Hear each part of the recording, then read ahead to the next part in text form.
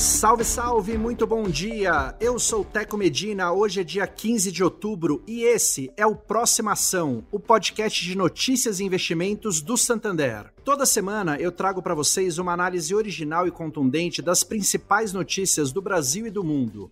E juntos vamos descobrir como elas interferem na sociedade, na economia e, é claro, na sua carteira de investimentos.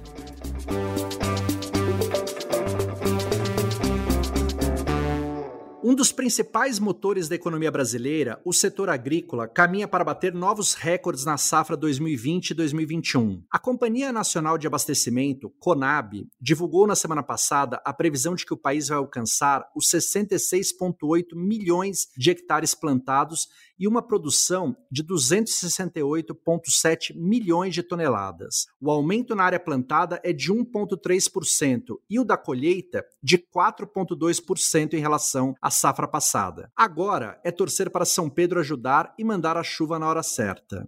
A expansão é atribuída aos preços elevados que as commodities agrícolas têm alcançado, em parte devido ao câmbio, em parte devido à demanda externa elevada. O valor do milho, por exemplo, praticamente dobrou em relação ao ano passado. Com a procura no mercado internacional em alta, a soja também bateu recordes com a saca de 60 quilos custando acima de R$ 120.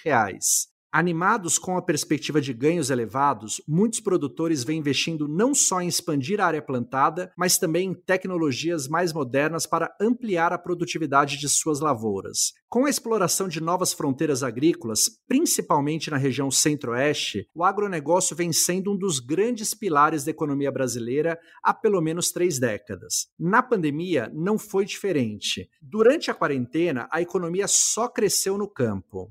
Agora, na retomada, o setor tem tudo para manter o ritmo de crescimento e ajudar na recuperação econômica do país. Isso não significa só a injeção de dinheiros em cidades importantes às fronteiras agrícolas do país. Significa também boas oportunidades de negócios em toda a cadeia de fornecimento do setor, o que inclui desde grandes empresas fornecedoras de insumos e máquinas até startups criadoras de novas tecnologias aplicadas ao campo. E para aprofundar a nossa análise do impacto dessa notícia no mercado financeiro, eu trago aqui o Renato Chanes, estrategista de pessoa física da Santander Corretora. E aí, Renato, tudo bem? Fala, Teco, fala, ouvintes. Espero que todo mundo esteja bem. Vamos lá, vamos responder essa pergunta. Que tipo de aplicação os investidores da cidade grande também pode fazer para aproveitar um pouco dessa prosperidade do campo aqui no Brasil? Legal, Teco. Acho que antes de responder, é importante dar uma contextualizada aqui para a galera, né? Então, nos últimos anos, o agronegócio representou algo como 20% do PIB brasileiro.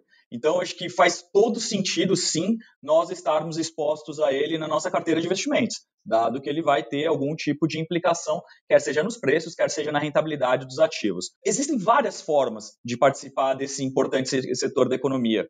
Eu diria que a primeira delas, talvez seja a mais óbvia, seria comprando ações de empresas que atuam no setor. Então, hoje na B3, que é a Bolsa, você encontra representantes de diversos setores. Você tem de sucroalcooleiro até produtor de cereal, como milho, soja, arroz. Então, comprando a ação dessas companhias, naturalmente você vai surfar a onda desse agronegócio. Então, uma melhora do ambiente, provavelmente essas empresas vão ter um resultado melhor e as suas ações vão se valorizar na Bolsa também. Por outro lado, para aqueles que querem se aproveitar da alta dos preços das commodities, ou até da baixa, caso você esteja com uma visão um pouquinho diferente da nossa aqui, é possível operar no mercado futuro, com a compra ou a venda de contratos de café, milho, soja, boi, açúcar, enfim, uma infinidade de produtos agrícolas. Nesse caso, no entanto, eu recomendo que essas operações sejam feitas para aquele investidor um pouco mais sofisticado. Por quê? Tem um aspecto operacional que é um pouquinho mais difícil, com o ajuste e chamadas de margem que podem ser feitas de forma diária. Então isso aqui,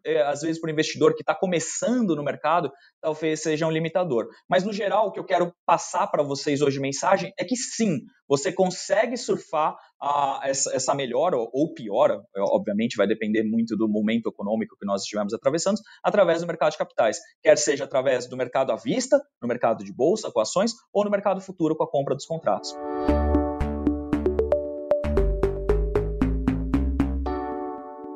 O presidente da Câmara, Rodrigo Maia, defendeu na última sexta-feira, dia 9, que a PEC emergencial seja colocada no topo da lista de prioridades do Legislativo este ano. Com isso, as reformas tributária e administrativa ficariam em segundo plano, com a possibilidade de serem postergadas para 2021. Maia declarou: ela é a mais difícil, a que vai gerar mais desgaste no curto prazo, mas vai gerar soluções a partir de 2021 para milhões de brasileiros. A PEC emergencial prevê o acionamento de uma série de medidas de controle de gastos públicos toda vez que a regra de ouro do orçamento, prevista na Constituição Federal, for quebrada. A regra de ouro diz que o Poder Executivo só pode pegar dinheiro emprestado para amortizar a dívida pública ou investir em projetos que ampliem sua capacidade de arrecadação, nunca para bancar despesas ordinárias como salário de funcionários ou a Previdência. Hoje, para poder ir além do orçamento previsto, o Poder Executivo precisa pedir ao Congresso que aprove um crédito suplementar para bancar despesas essenciais. Mas nesses casos, não há regras definidas sobre como conter o aumento do gasto público. A PEC emergencial preenche esse vácuo. Entre as medidas previstas por ela estão a proibição de realização de concursos públicos, a criação de novas despesas obrigatórias e a concessão ou ampliação de benefícios fiscais ou tributários. Também ficam congeladas a abertura de novas vagas, promoções e reajuste de funcionários públicos, que podem, inclusive, ter a jornada de trabalho e a remuneração reduzida temporariamente em até 25%.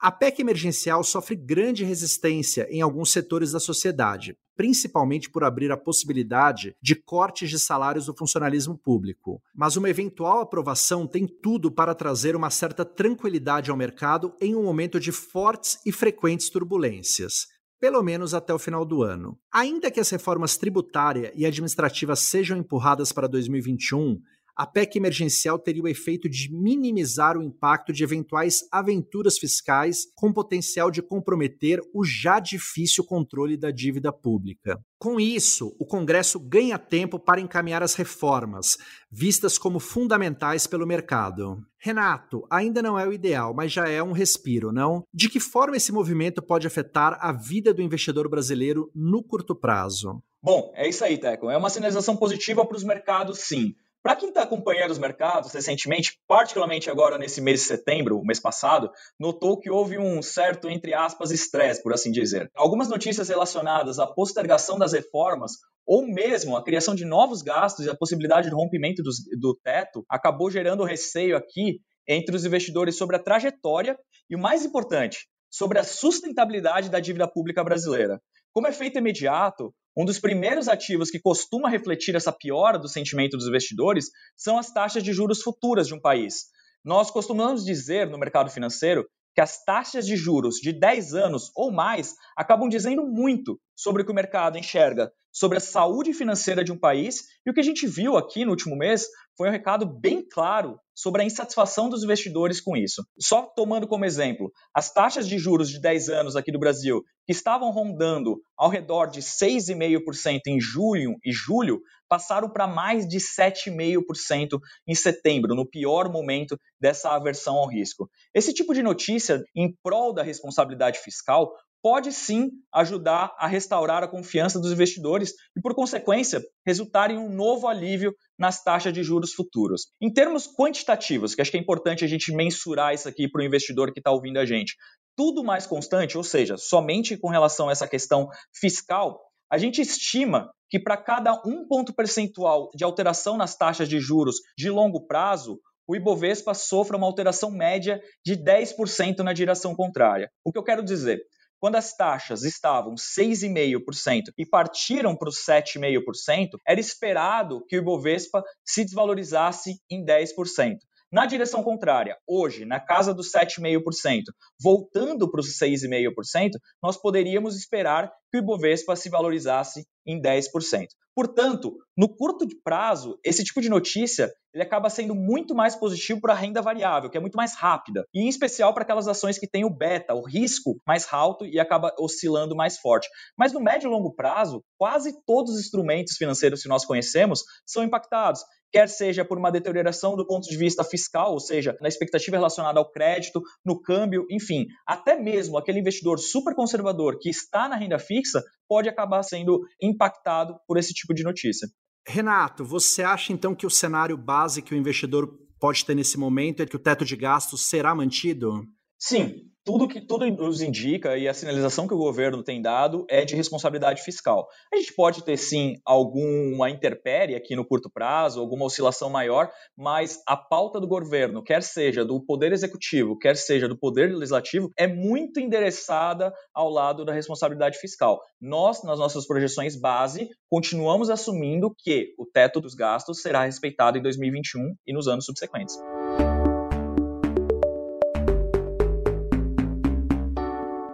Hoje é dia 15 de outubro, eu sou o Teco Medina e esse foi o Próxima Ação. Toda semana eu trago para vocês uma análise original e contundente das principais notícias do Brasil e do mundo. E juntos vamos descobrir como elas interferem na sociedade, na economia e, é claro, na sua carteira de investimentos. Tenham todos um bom dia e até a semana que vem.